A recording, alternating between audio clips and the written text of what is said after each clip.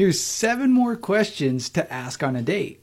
I'm a child therapist, and these questions can help open up lots of interesting conversations. And the first one is quite the doozy. So the first one is, what is your most controversial opinion?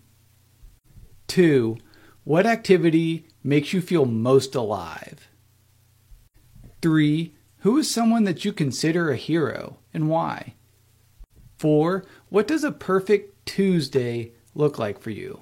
Research shows that Tuesdays are typically people's most normal day. 5, what is an item that you would put in a time capsule for the next generation to open up? 6, what do you think the world will be like 100 years from now? And number 7, what is the biggest way your life is different than from a year ago?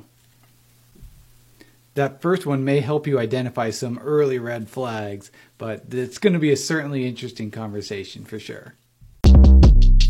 Shortcast Club